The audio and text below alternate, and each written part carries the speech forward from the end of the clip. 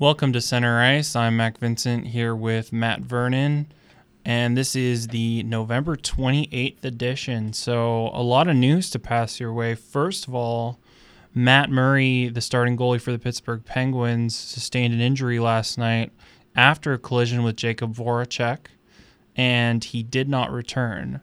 The Penguins are labeling Murray week to week, but it's expected he'll miss about 2 to 4 weeks. Again, we really don't know because the teams don't really give us a lot of information about these injuries. So Tristan Jarry, who played most of the game last night, is expected to start most of those games for the Penguins, but I wouldn't really be surprised if they're looking to acquire a backup goalie that can help Jarry while Murray is sidelined.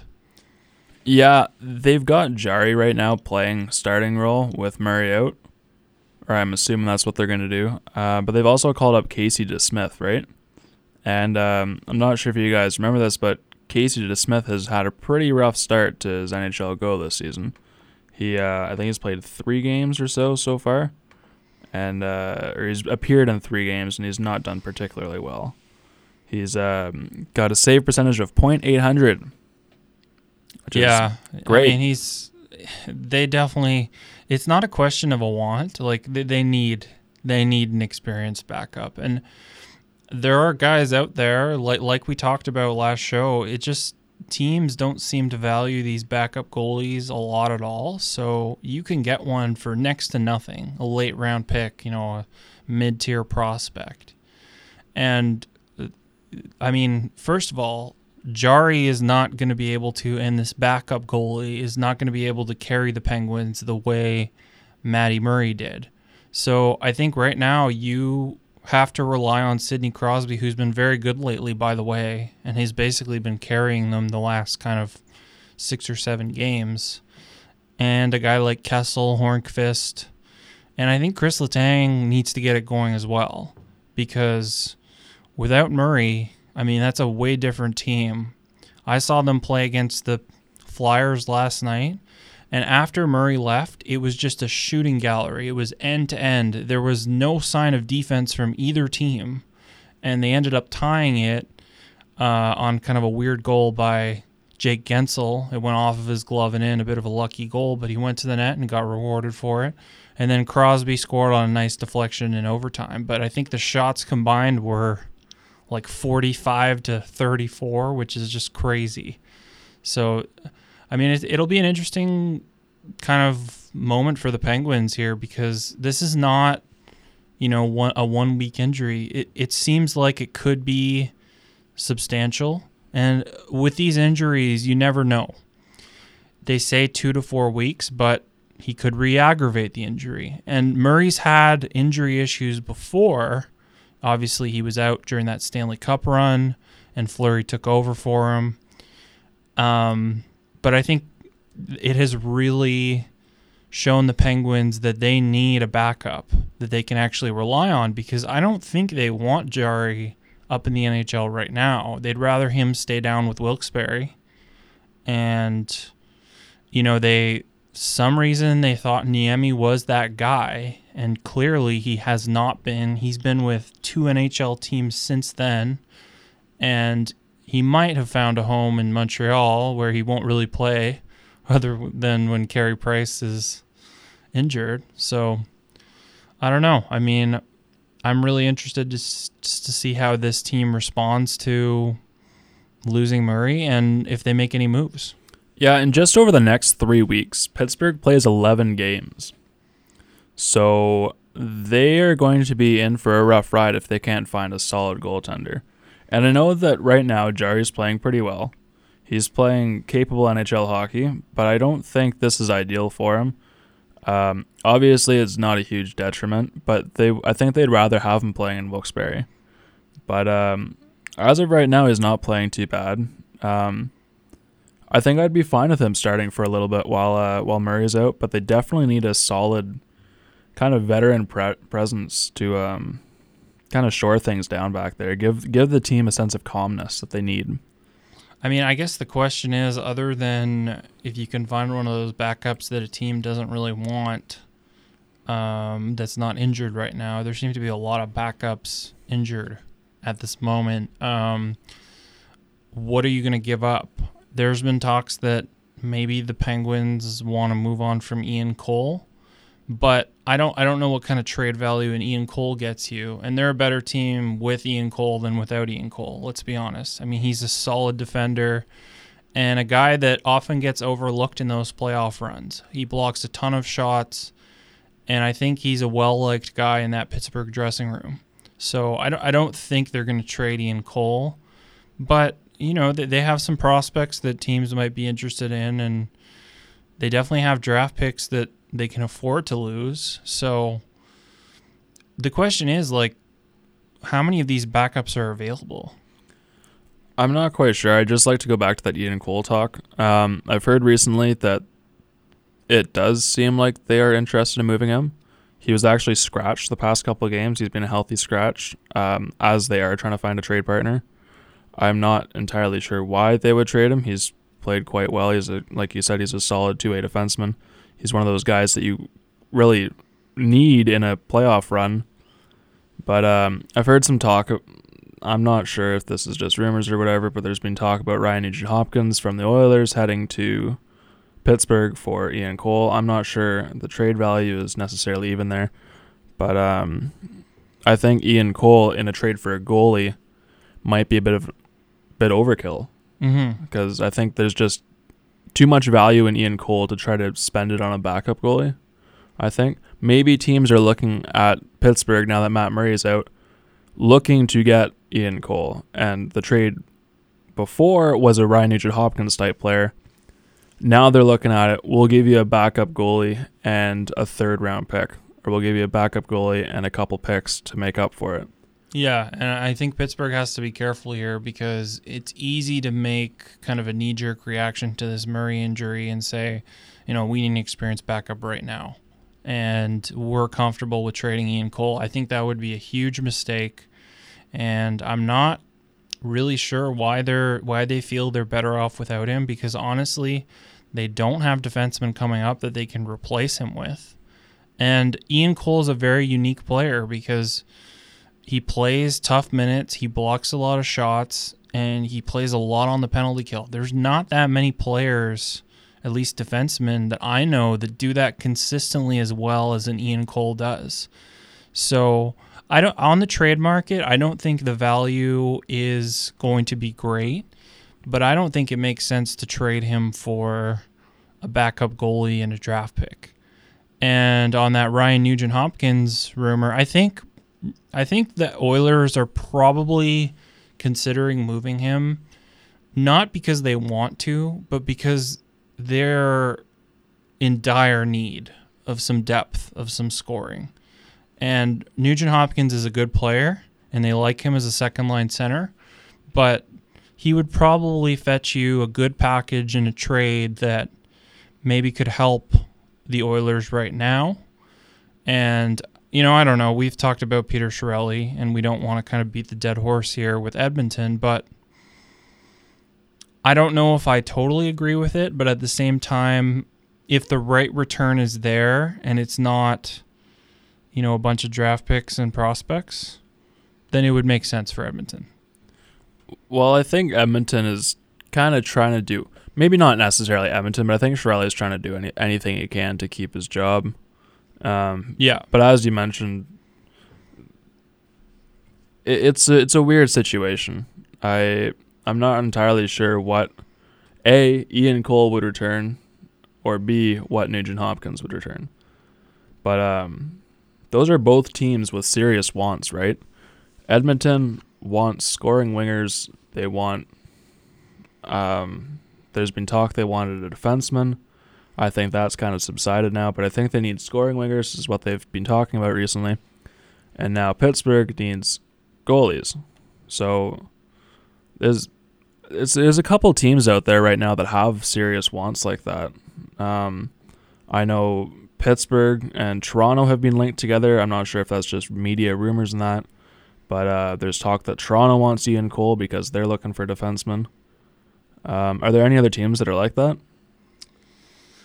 We're not hearing a lot, because the thing with these defensemen is there's so many teams that are looking for defensive help, and the teams that have those guys the teams want right now, they're probably unwilling to deal them. So we talked about John Carlson. He's probably not moving until the trade deadline or a bit earlier, and it really depends how the Capitals are doing.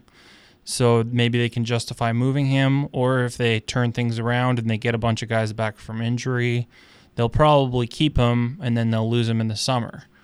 But a lot of teams, like I said, they want these defensive players, and there's just not that many available. So I would imagine that there's probably half a dozen teams or more calling the Penguins about potentially acquiring an Ian Cole, because there's just not that many guys like that are made available. I'm a Devils fan, and honestly, the big thing for us all year has been defense. We're looking for defense. And I know on Twitter and basically any website that there are Devils fans. Why isn't Ray Shero getting a defenseman? Because it's not that easy. Defensemen... Yeah. That's why Vegas stocked up on defensemen at the expansion draft. They knew that defensemen are a very valuable quantity. Obviously, they've got a surplus of defensemen there, and now I don't know. Maybe teams are going to finally start to turn to Vegas looking for defensemen. They're not necessarily going to find the superstar quality defenseman there, but they're going to find guys that can play in the NHL, top 6 defensemen, that can kind of shore down a team's penalty kill or something. So, I don't know. Maybe teams are going to be looking towards Vegas. Ian Cole's apparently on the market. There's a bunch of defensemen that teams might have available, but they're looking at playoff runs right now. You mentioned John Carlson there. Teams aren't going to trade these guys if they're thinking they can win the Stanley Cup. Mm-hmm. Exactly. So it's tough to be in.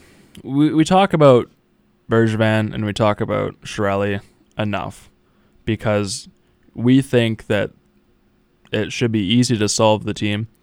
Chiarelli actually had a really interesting quote recently.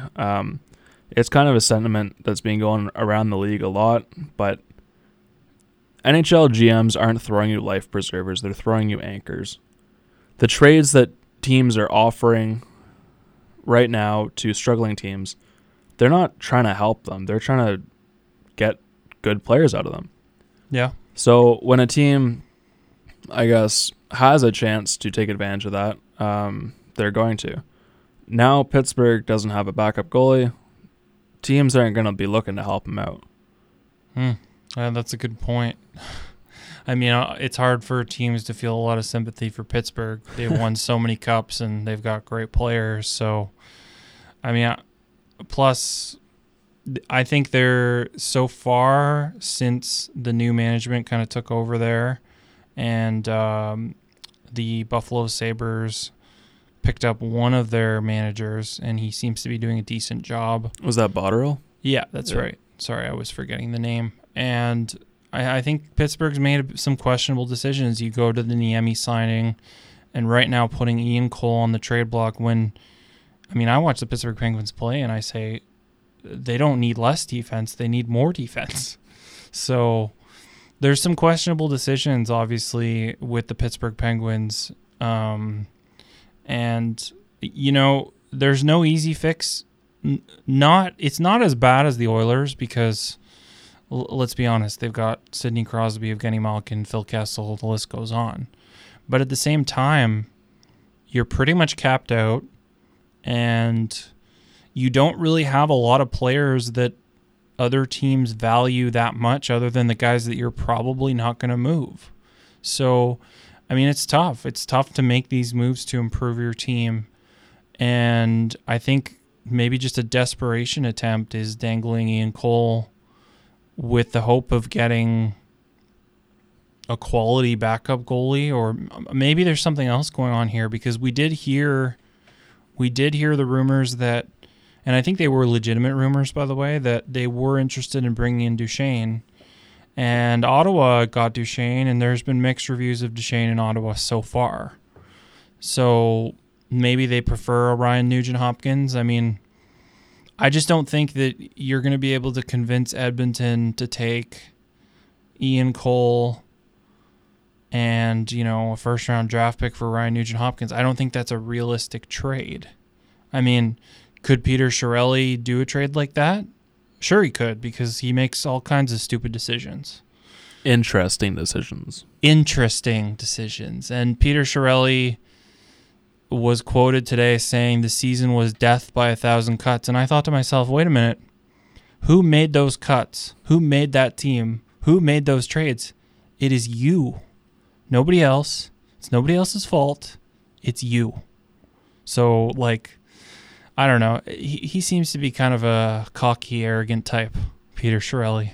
You've got some suppressed Edmonton Oilers feelings there coming to the surface. I guess it's just talking about Chiarelli every single week about the same issues, because every week it's something new. There's something that Edmonton is complaining about. They're like, they need defense. They need wingers. They're wondering, where did all our scoring wingers from a couple of years ago? What happened to them? Where did they go? But I don't know. We were talking about goalies here.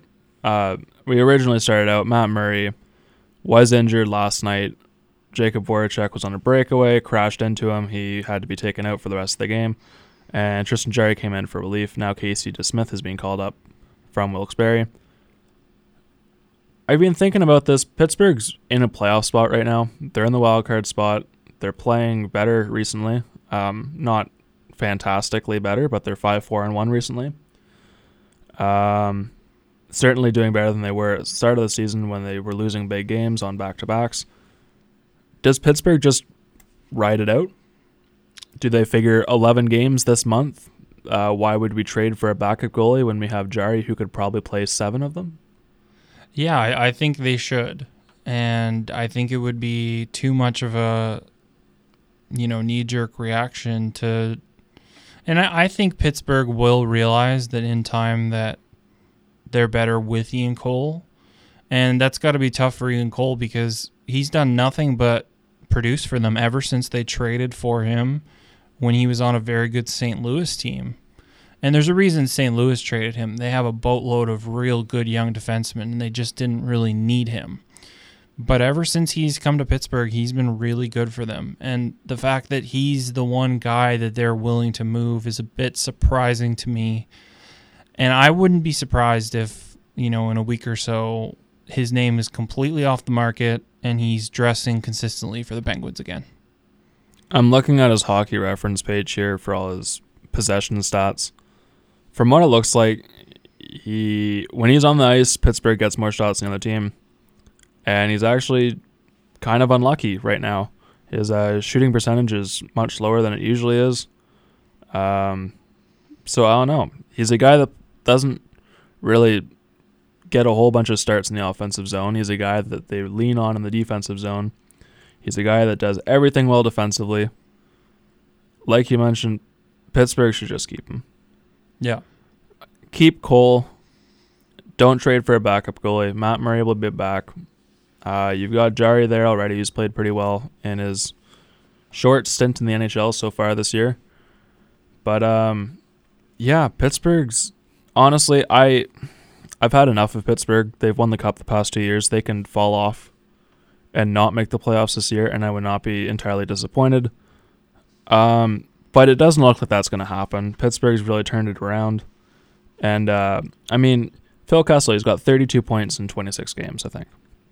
Crosby, 25 points in 26 games. Malkin, 21 and 22. These are the guys that score all the goals for them. These are the guys that score all the points. They're producing now. Pittsburgh, just ride it out. Don't make any rash moves. Yeah, so we wanted to move on here to the Washington Capitals. And if you didn't see this, Alex Ovechkin had a hat trick on Saturday against the Leafs. And with that hat trick, he actually passed Mike Bossy for sole possession of 21st all-time on the goals list. And now just to put things in perspective, he needs 2 goals to pass Mark Recchi and 26 to pass Jari Kurri. He's 32 and he still has a lethal shot. And that I don't think He's very durable. He doesn't usually get injured. And he's now even more of a pure goal scorer than he used to be. So as long as he's scoring 30 to 40 goals, there's no question he's a Hall of Famer. And he could be top 5 in goals by the time his career is over. You mentioned that about the injuries, and I was like, really? But I'm looking at his page here.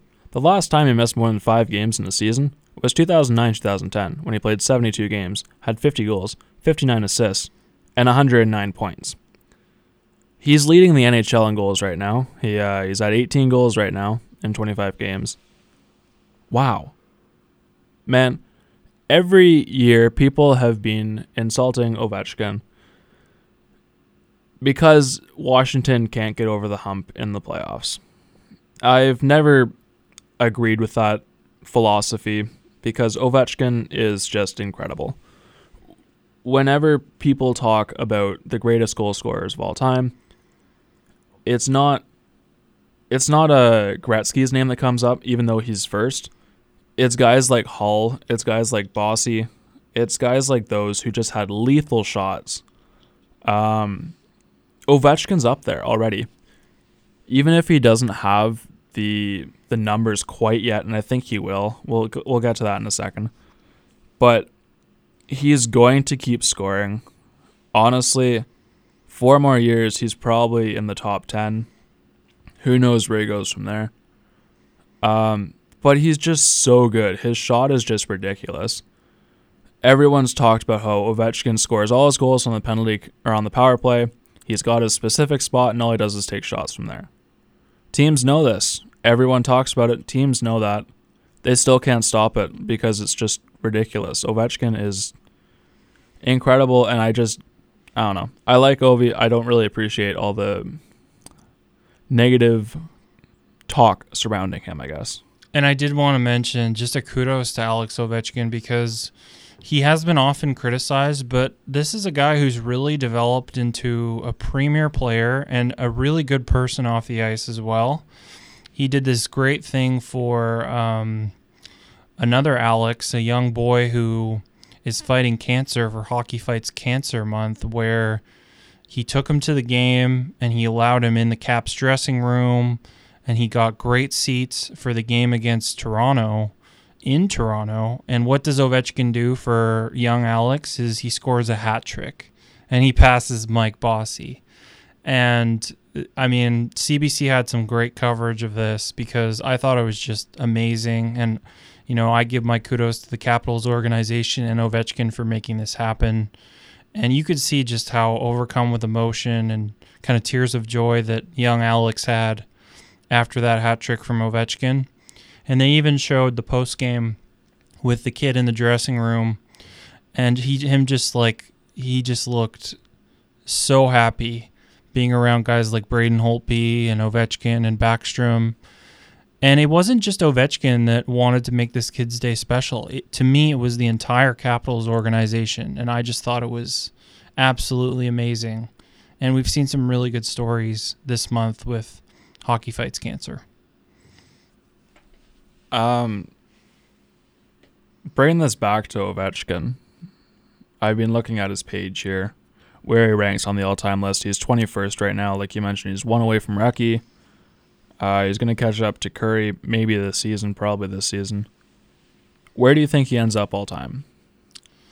I think top 5 is doable, top but 5 would be 731. We don't know how long he's going to play. So I think more likely top 10.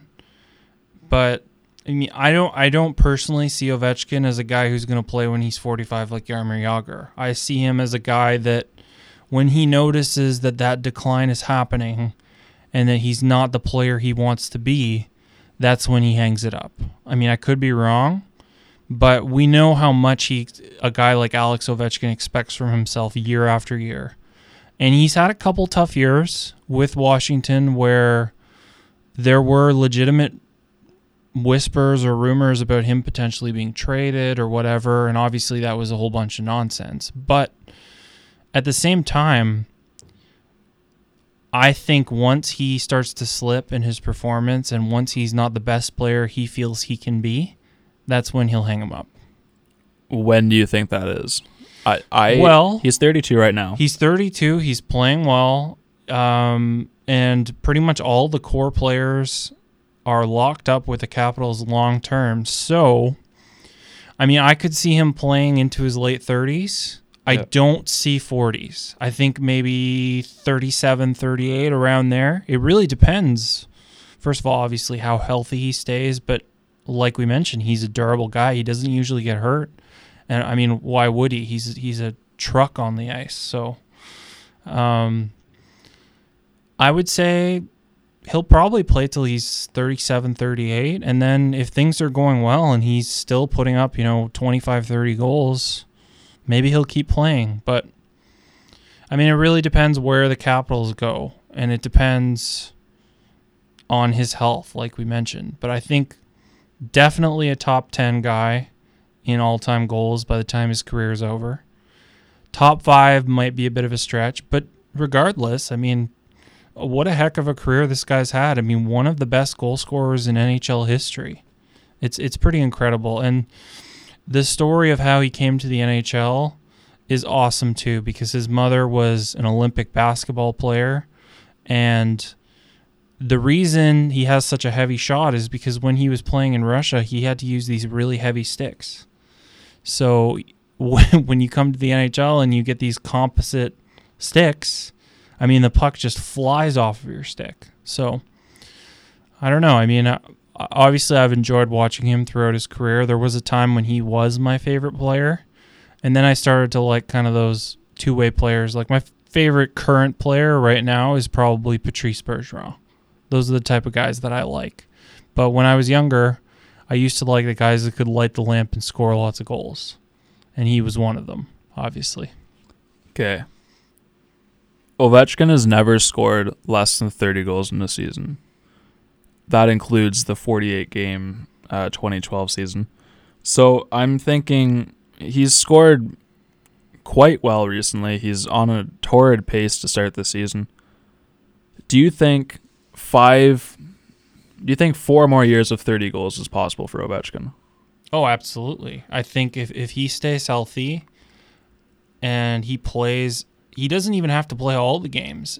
In my opinion, he can play 40 to 50 games and probably score 30 goals if he wanted to. He's that good.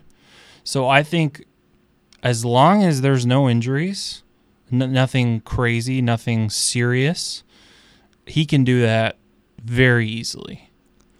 I'm trying to be conservative here, trying to make this as concrete as possible. I'm thinking 4 30-goal seasons puts him to age 36. Mm-hmm. 2 20-goal seasons puts him to age 38, which was when I was thinking maybe he starts to talk about hanging them up. Mm-hmm. That's a lot of goals. Yeah. That's 120, that's 160 goals, which bumps him up into the top 5 all time.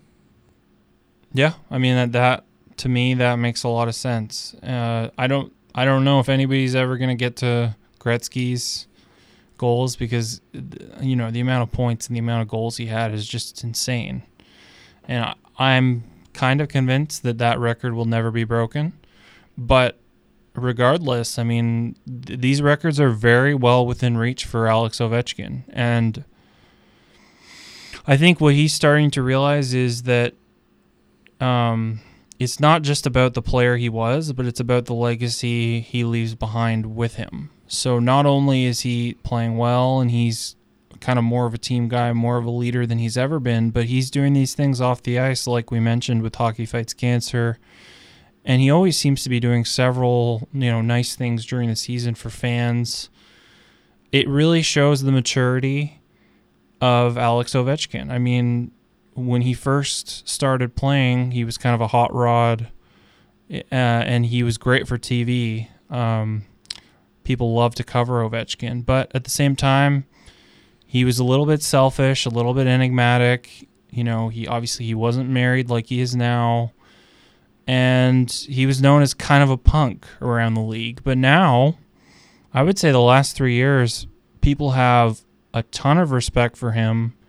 and he's really matured, which is really cool for me to see, at least. He's a first ballot Hall of Famer. He retires today. I think he goes in the league into the Hall automatically.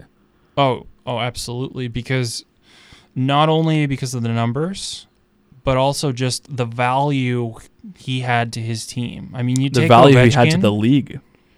That too. I mean, you take away Ovechkin or Crosby from the league the last 10, 15 years, I don't even know where the NHL would be, because he opened the door, first of all, for Russians like Nikita Kucherov, Tarasenko, where they were kind of, I want to say, like, toned down by teams. Teams would be very careful about picking them.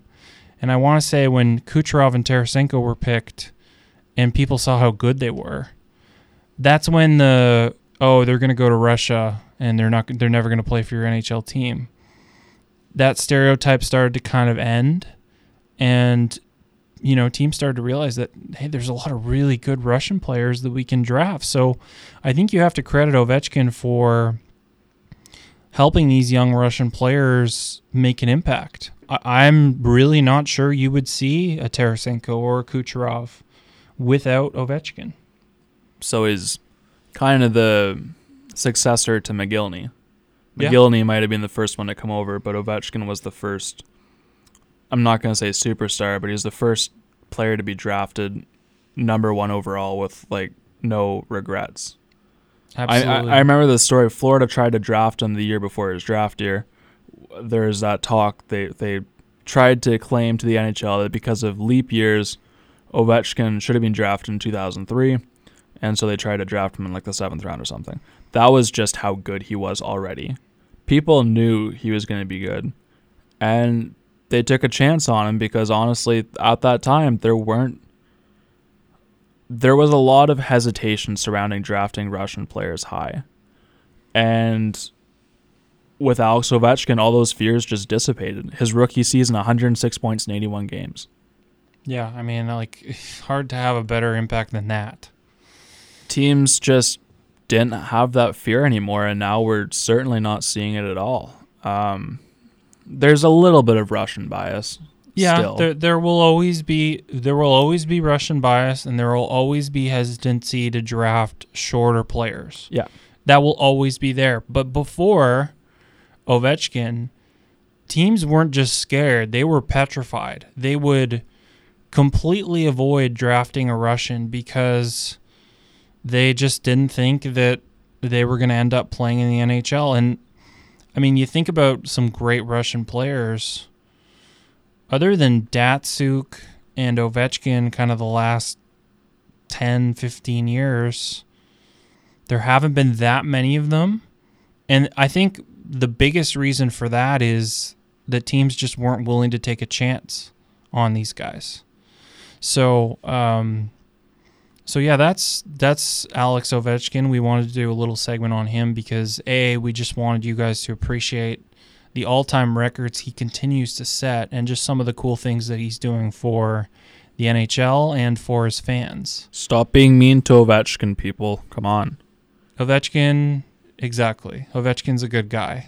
Figure it out, guys. Come on. We're going to go from one future legend to Roberto Luongo, who is, I'd say right now, he's already a legend.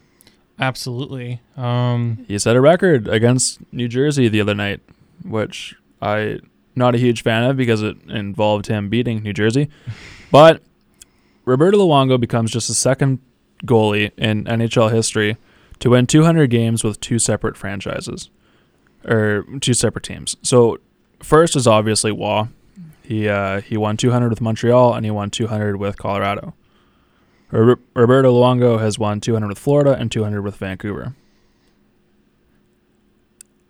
People, I think everybody kind of forgets how good Luongo has been for a long time.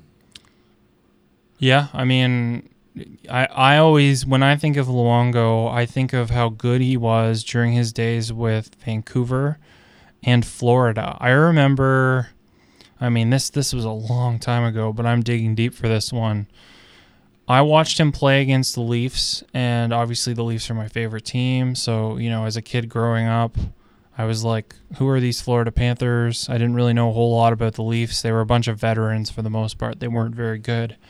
But the first game that I saw Roberto Luongo play, he played against the Maple Leafs. And basically, his team got outplayed the entire game, and the Leafs had close to 60 shots on goal in that game. And Luongo was just saving everything. And I said to my parents, who is this guy? And they're like, oh, that's Roberto Luongo. And I'm like, I like this guy. So I would kind of tune into Leafs and Panther games, not because I was just cheering for the Leafs, because I honestly loved watching this guy play. Just the athleticism, and first of all, he was Canadian, which was, there's not that many real good Canadian goalies anymore, and he's still one of them, I would say. So Luongo has had a great career, I would say, because he came really close to winning that Stanley Cup with Vancouver against a stacked Boston team that, it probably wasn't fair to expect Vancouver to win, but along that playoff run, he had that 73 save effort against Dallas, which was unbelievable. And he did everything he could to carry that Vancouver Canucks team to the playoffs. And he's come into Florida, and sure, he's had a few kind of, I would say last year was a bit of a struggle for him. He got injured, and he was never really the same even when he came back. So he took the off season, and he looks good to me. He looks healthy. And from what I've seen from him this year is, he might be able to get 20, 25 wins with this Panthers team. And, people forget just how dominant he was. Go back and look on YouTube at some of the highlights from his days with Vancouver. Just absolutely unbelievable. He was always one of the top and premier goalies around the league. The goalies growing up, the Canadian goalies, who did they idolize? Well, one of those guys would have to be Roberto Luongo because he was that good. I remember growing up, my two favorite goalies were Brodeur and Luongo. Both Canadian guys. Both of them grew up relatively close to me. And both of them were just the best at their position. But Luongo's never really gotten that talk. When you talk about the elite goalies in the NHL, Luongo has consistently been there, but he's never gotten the appreciation for it. That kind of stings. This season, he's got a .927 save percentage. Did you know that? I didn't. No one talks about Luongo. Yeah, in his defense, the Florida Panthers aren't really a team that people talk a lot about. They're not great. They have some good players that you would enjoy watching if you saw one of their games, like Vinny Trocheck and Barkov and Ekblad, Huberdeau. But they're not like a sexy team. They're also not a very good team this year. Right. They're not. So people kind of forget about Luongo. And I'll be honest, I'm following and watching him play because I just want to see where he ends up on that all-time wins list. But it's unfortunate for him because really, unless he gets traded to a different team, he might get 20 to 25 wins in the next 3-4 seasons with Florida, and likely his career will be over. So I don't know how much he cares about this, but the chances of him passing a Patrick Waugh in terms of all-time wins, probably not going to happen. If he was on a better team, I think very realistic it could happen. He's 38 right now.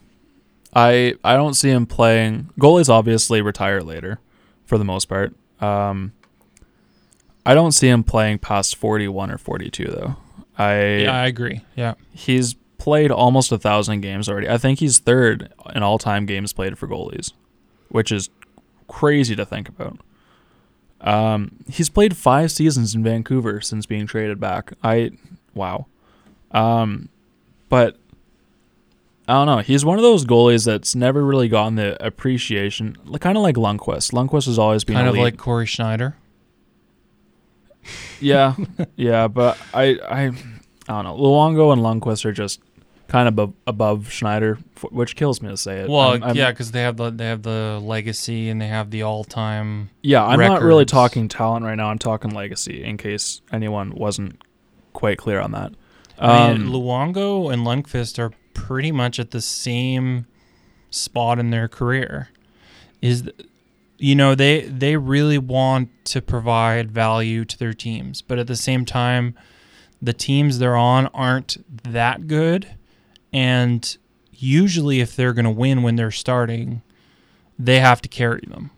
And Lundqvist lately has been doing that, but I'm not convinced that's going to continue all year long, because it's just hard for a guy like Lundqvist to continue making 35-plus saves every night and not get injured. You know what? I wouldn't be surprised if when Lundqvist and Luongo retire, I would not be surprised if the final 5 and top wins goes Brodeur, Waugh, Lundqvist, Luongo, and then Belfour. Yeah, that's totally doable. I agree. Lundqvist has 417 wins. Luongo has 459. Belfour is in third right now with 484. Yeah, both of them. We talked about Ovechkin being first ballot Hall of Famer. Luongo's won gold with Canada in 2010. He's won internationally. I'm not sure if the President's Trophy counts for anything when it comes to the Hall of Fame. I don't think so, but I mean, Vancouver was incredible when he played there, and he was a huge part of that. These are both guys that first ballot Hall of Famers easily. And goalies just don't get the talk that players do. Would you consider Luongo and Lundqvist to be similar to Ovechkin in skill? They are the cream of the crop when it comes to goalies. Ovechkin is the cream of the crop when it comes to forwards. I mean, absolutely. You never hear talk about Lundqvist and Luongo unless it's something bad or if they're injured or anything. You don't hear talk about how good they are. Well, I think with a lot of goalies, especially guys that are kind of at the tail end of their career, you'll see the appreciation come out from the fans and from the media. You know, the tributes, I think both of them are going to be in the Hall of Fame, etc. And people will appreciate just how good they are and how good they've been. But unfortunately, I don't think that will be until they retire and when they're in the Hall of Fame. With players, I mean, for example, like, let's take Jaromir Jagr just as an example.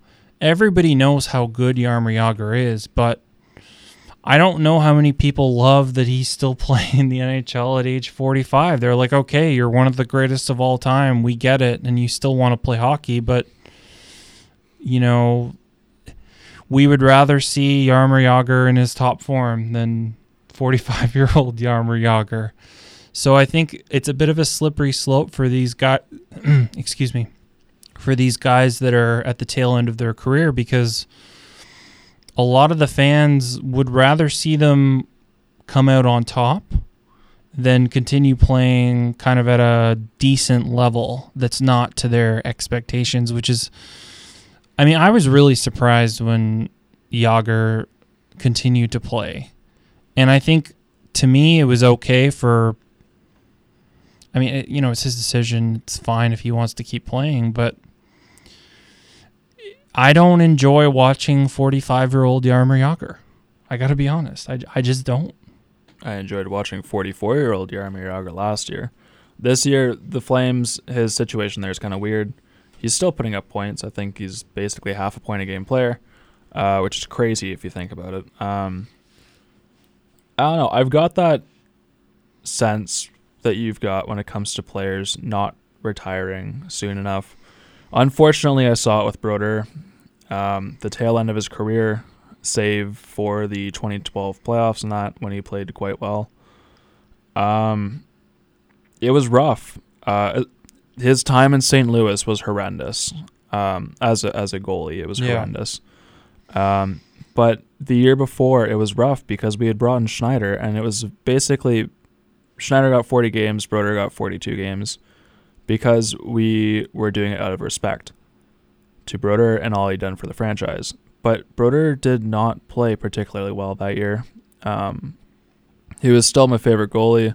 A lot of fans would have gone absolutely insane if Schneider had been the actual starting goalie over Brodeur. But I don't see the steep decline with Luongo and Lundqvist. Obviously, they're both quite old. In hockey terms, Luongo's 38, Lundqvist is 35. But right now, except for the fact that they're on teams that Florida, especially more so than the Rangers have played quite well recently. Florida is a very mediocre at best team. They've got high-end talent. They've got a bunch of guys that can score, but the team's not that great. Luongo has played quite well, but he's not getting the wins. Lundqvist, on the other hand, is playing quite well, and he's getting the wins because New York's a bit better. I don't know. I think Luongo's got 2-3 years left in him. Lundqvist probably plays until he's 40 because he wants the cup, I think. And I think the other big thing with these veteran guys is they kind of have a duty to honor the contract that they have. So I think Lundqvist will play out his current contract with the Rangers. And whether or not he gets a cup, I don't know, but I don't think it's very likely. But at the same time, I mean, what a career he's had. Like, even last year, when he just turned it to another level in the playoffs, it was unbelievable how good he was, especially against Ottawa and against all the teams New York was playing. I mean, this was vintage Lundqvist. And every year, I look forward to that day when I get to watch Henrik Lundqvist in the playoffs because he is just an animal. And lately, he kind of he's streaky is what I would call him. He's still very good. He's still a very good goalie, but he has these streaks where he'll play phenomenal and he'll be stopping everything. And then he has those other streaks where it's not so good and he's pulling himself. That's what happens. I would say Luongo is a little more consistent in what you can expect from him night after night. But they both play for very similar teams, like you said. They're not great. Obviously, the Rangers are a lot better than the Panthers, but the Rangers don't have a great defense. The Rangers do not have a great defense. And it's so usually, if they're going to win, Lundqvist has to stand on his head. That's how it is. And it's the exact same thing with the Panthers. So I don't know. I mean, I obviously we both appreciate them a lot, and hopefully you guys do too. But like I said, I think at the end of their career, when they're in the Hall of Fame, you will see that appreciation from people. But right now, it's kind of not there. It will be, especially in the playoffs. I think the Rangers are definitely making it to the playoffs, in my opinion. And you're going to see that appreciation from fans about the way Henrik Lundqvist was playing, because we saw it last year and we're starting to see it a little bit this year. But, for a lot of people, it's kind of unfortunate because this is what happens with a lot of these veteran players is, has he won a cup yet? And to be honest, Henrik Lundqvist came so close to winning that cup, but guess who he ran into that year when it was probably his year? Quick. The Los Angeles Kings and Jonathan Quick. I think that's probably as close as he ever gets, in my opinion. But I don't look at his career and say he doesn't deserve to be in the Hall of Fame just because he hasn't won a cup. I mean, obviously he would love to do that, and he would love to get a cup, but I just don't think it's very likely with that Rangers roster in front of him. And honestly, when it comes to the Hall of Fame, everyone talks about how you need a Stanley Cup to get in. I don't like that. I think that's especially true when it comes to goalies, because goalies generally stay with one team more so than players, I find. When you examine that, I mean, Luongo just became the second goalie to ever win 200 games to two franchises. So especially the high-end ones don't kind of move around as much. But I don't know. I think all three, Ovechkin, Luongo, and Lundqvist, are all guys that are going to be in the Hall of Fame. And it's interesting looking at players that we've kind of, especially me, I've kind of grown up seeing their entire career. All my hockey watching days have been this era. It's weird thinking about how players I've grown up watching are going to be in the Hall of Fame one day, because that's just how consistent and good they've been for over a decade for all of these guys. I don't know, it's weird. Yeah, so just moving on to another discussion here. If you guys have followed the NHL greatest moments, we have reached the final, and not really a shock or a surprise, but I would say I'm a little bit surprised with the two that made it. Obviously, I think the favorite right now is Bobby Orr's flying through the air goal to clinch the Stanley Cup for the Boston Bruins. And his competitor is Mario Lemieux, scoring 5 goals 5 different ways. I mean, obviously they're cool, but I don't know. I feel like there's probably better moments out there, and I wonder how much fan participation they went off versus, the Bobby Orr moment is very iconic. I think the Mario Lemieux one is very unique, but I was a little surprised that the goal he scored against the North Stars didn't potentially make it there, because that to me was one of them. And like I said, I think when Ray Bourque hoisted the Stanley Cup, for me that was one of them as well. But I mean, obviously 2 great moments, and we'll see who becomes the winner. But I mean, I think it's going to be Bobby Orr. What do you think, Matt? I definitely think it should be Bobby Orr. However, I probably would have had Bourque there over either of these guys. As a biased Devils fan, Marty's 551st win, I would have put up their 552nd win. But yeah, I don't know. The Lemieux one has been around for a while, but it's weird to think that's not even his most iconic moment to a lot of people. I think that North Stars goal, people know that a lot better than the 5 goals 5 different ways. Yeah, I'll be honest. The first time I heard about 5 goals 5 different ways, I was like, wait, what? Yeah, it was it was power play, penalty kill, penalty shot, empty net, and I don't know, something else. But like you mentioned, there's a lot of moments that we can mention. Daryl Sittler's 12-point game. I mean, you name it. There's moments that they didn't even have in the bracket that they probably should have. So I think it's a cool thing that they did. Obviously, I'm not really sure with why they decided to do what they did in terms of only certain moments are there. And I think a lot of the times you would look at a bracket and you would say, okay, it's this guy against this guy. And most of the time, there would be an easy decision for you as the voter. But I mean, I don't know. I think it's a cool thing they did, and I like that they did it. But next time, maybe give your fans a little more choice than one choice or the other. Maybe accept some write-in votes. Yeah. I don't know. But obviously, they're trying to communicate with the young fans, and they're trying to show these young fans, okay, there were a lot of really good players that you didn't get a chance to see, and here are some of the moments that they were involved in. So, it is what it is, but we both think that Bobby Orr will probably win that greatest moment contest. I would like to bring up another leaderboard, though. Today, the NHL has partnered with sportlogos.net. Chris Creamer runs that website. It's excellent. Go check it out if you have an opportunity. But check out the 100 greatest uniforms presented by Visa. Right now, the top 10 leaderboard goes...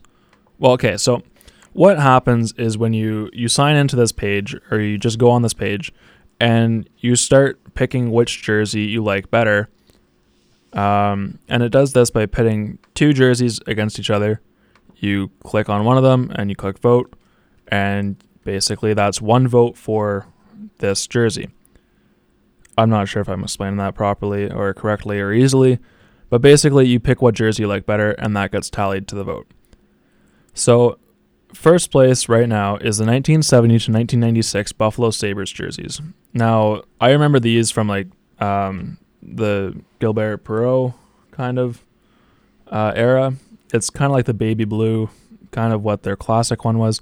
I think that's the same color scheme they did for the Winter Classic against Pittsburgh. So they're first. Number 2 is Hartford. I love Hartford Whalers jerseys. Honestly, I love everything about the Whalers.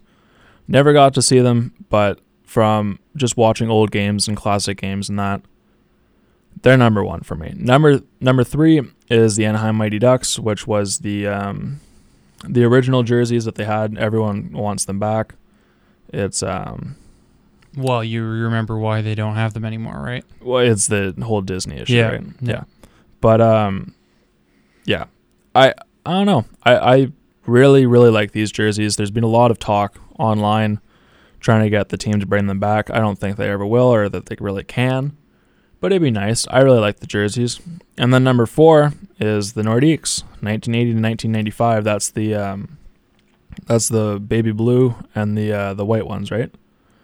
Yeah, that's right. So that's 4th, and number 5 is actually the Minnesota North Stars. These jerseys, they had them from 1978 to 1981. And it was green with white shoulders and a yellow stripe and I guess yellow piping. But yeah, if you have a chance, go check them out. They've got tons of jerseys here. There's 100 different jerseys to basically vote for. And it's not just current teams. They've got, I think the Seals are on there, the Barons are on there, the New York Americans or whatever they were. Montreal Maroons are on there, the original Ottawa Senators. So yeah, even if you're just if you're just bored, go check it out. You're going to see some jerseys that you probably haven't seen before, unless you're crazy about jerseys like Chris Creamer here is. But yeah, go check it out. It's super cool. It's great to see some more fan interaction from the NHL. Obviously, this is probably just because it's the 100th anniversary, but it'd be nice to think that they're able to keep fan interaction up. But I don't know. This is super cool. Huge fan of this, and go check it out, yeah. Yeah, speaking of some of those jerseys, I mean, for me, when I saw the Buffalo Sabres Winter Classic uniforms, I was like, I don't know what they're doing with this dark navy blue thing, but it has to stop. I miss the old colors, and I think most fans would tell you that they do as well. So I don't know if it's going to happen, but I think they should switch back to those old blue and white colors. Yeah, those are definitely my favorite Sabres jerseys. Followed quite controversially by the black and red ones. The swords. I know a lot of people weren't huge fans of them, but I thought it was cool. You don't really see jerseys like that anymore. Yeah, they were pretty cool. I'll give you that. So to give you the rundown of the top 5 right now, it goes Buffalo, Hartford, Anaheim Mighty Ducks, Quebec Nordiques, and then Minnesota North Stars. But yeah, it kind of tells you something that all of those top 5 teams are jerseys that are no longer around today. Yeah. I think it might take some time for a lot of these teams to realize that they should go back to that classic look, but I think they will eventually. I don't know when it will happen, but we saw it with Pittsburgh, and those jerseys look great. We're starting to see it with like the Maple Leafs. I think they started to go back to kind of an old school style as well. Chicago's always kind of been pretty similar. Yeah. So Montreal. And I think teams are starting to realize how much the fans love these vintage looks and logos. So I think you're going to start to see, especially when we see those new jersey designs come out for Adidas next year that are kind of more legitimate and teams have more time to actually design their jerseys, you're going to see some pretty cool jerseys next year. So speaking of Buffalo, on a negative note, for me, they're the start of my bottom 5 this week. So I've got them, there because to be honest, I haven't been very impressed with Jack Eichel this season. Not because of the skill and talent, but the effort level isn't really there for me. I'm not seeing it. Evander Kane's been Buffalo's best player, and now they've got Ristolainen back, so that's good news for them. Robin Lehner continues to prove that he's not a starting NHL goalie, and he's probably a better backup than anything. And I do wonder if teams would pay a price to get Robin Lehner as a kind of really good backup. I think he would make a great backup. Kind of like a 1B kind of goalie? Yeah. Yeah. Like a team that has a young goalie coming up that they're grooming to be a number one, but while he's still learning and while he's still developing, you have a guy like Robin Lehner that you can throw in there half the time. I think he doesn't have what it takes to be a number one. He had one really good season with Buffalo, but this year has been a struggle, and the team's not very good either. So Buffalo leads off my bottom five. I've talked about the Oilers ad nauseum. They're there. They're going to continue to be there. They're there, and they're bad. They're there to stay. The Arizona Coyotes are still there, and I've got Colorado and Florida finishing it off. Yeah. Well, taking the number one spot, the prestigious worst team in the league is the Buffalo Sabres. What a shocker. No, the team's not being great. Unfortunately, I have had to watch them a couple times, and it is not good hockey. The defense is bad. The team is not good. It is a rough time to be a Buffalo Sabres fan. Number 2, I have Arizona, because although they are getting better and they are improving and they are playing better, they're still the worst team in the league, and they have 6 wins in 26 games.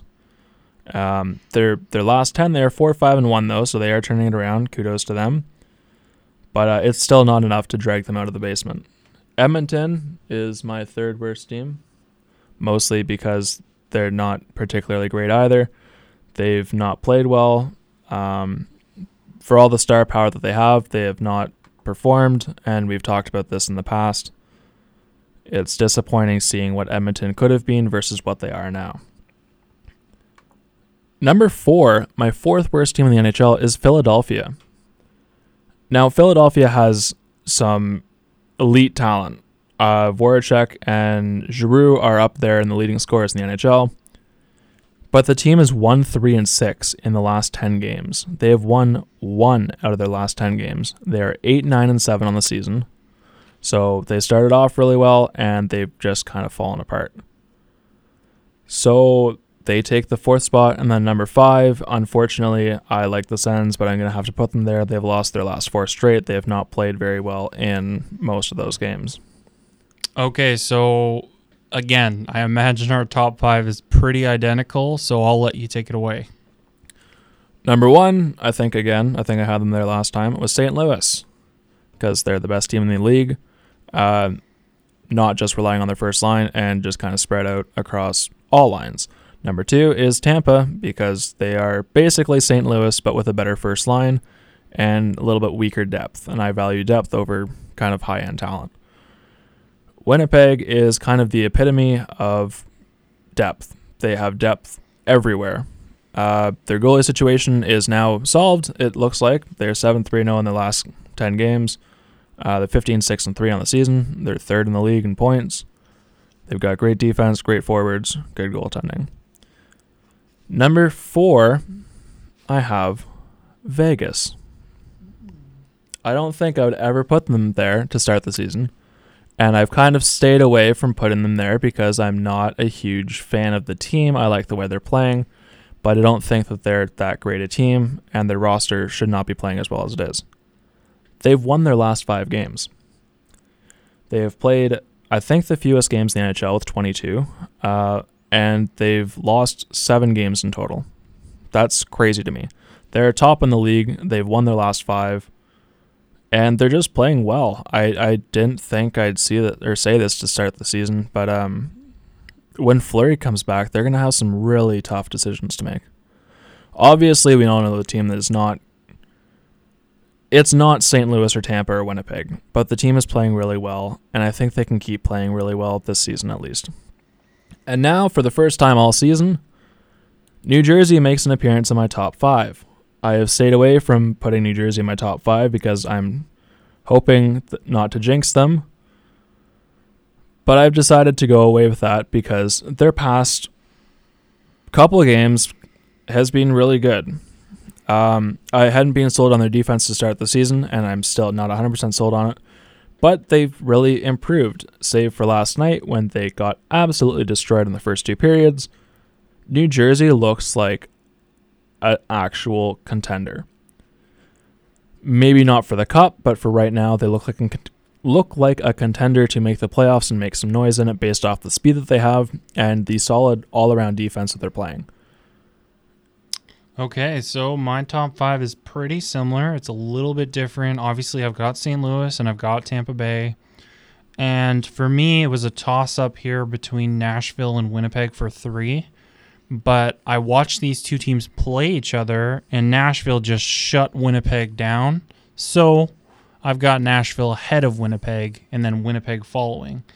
And I was tempted to put Vegas in as well because you can't ignore the success they've had. And remember, a lot of that success has been without Marc-Andre Fleury lately. So the Las Vegas haters out there, I mean, this team's good. Get used to it. And I've got the Columbus Blue Jackets at 5, but I think I'm not really too happy with their play lately. Basically, Sergei Bobrovsky has been saving their behinds quite often lately. But classy. The talent is there, and there are a few guys on Columbus that I think are having up and down seasons. Like Zach Werenski has not had a great season, but I have to think that he'll start to figure things out. Panarin has been good. He hasn't been great. Obviously, he's not playing with Patrick Kane. And I did want to mention Alexander Venberg is still injured and has been injured, I want to say, for the last week and a half. So that's a big loss for them there. But I was very tempted to put Vegas in here, and I think if they continue to play as well as they've played, they'll probably crack my top 5 next week. But yeah, this has been Center Ice for November 28th. I'm Mac Vincent here with Matt Vernon. You can catch us on iTunes, SoundCloud, and on Sunday we should have all of the guys in here, and we will be live on CKDJ around 1:10 in the afternoon. Have a good night.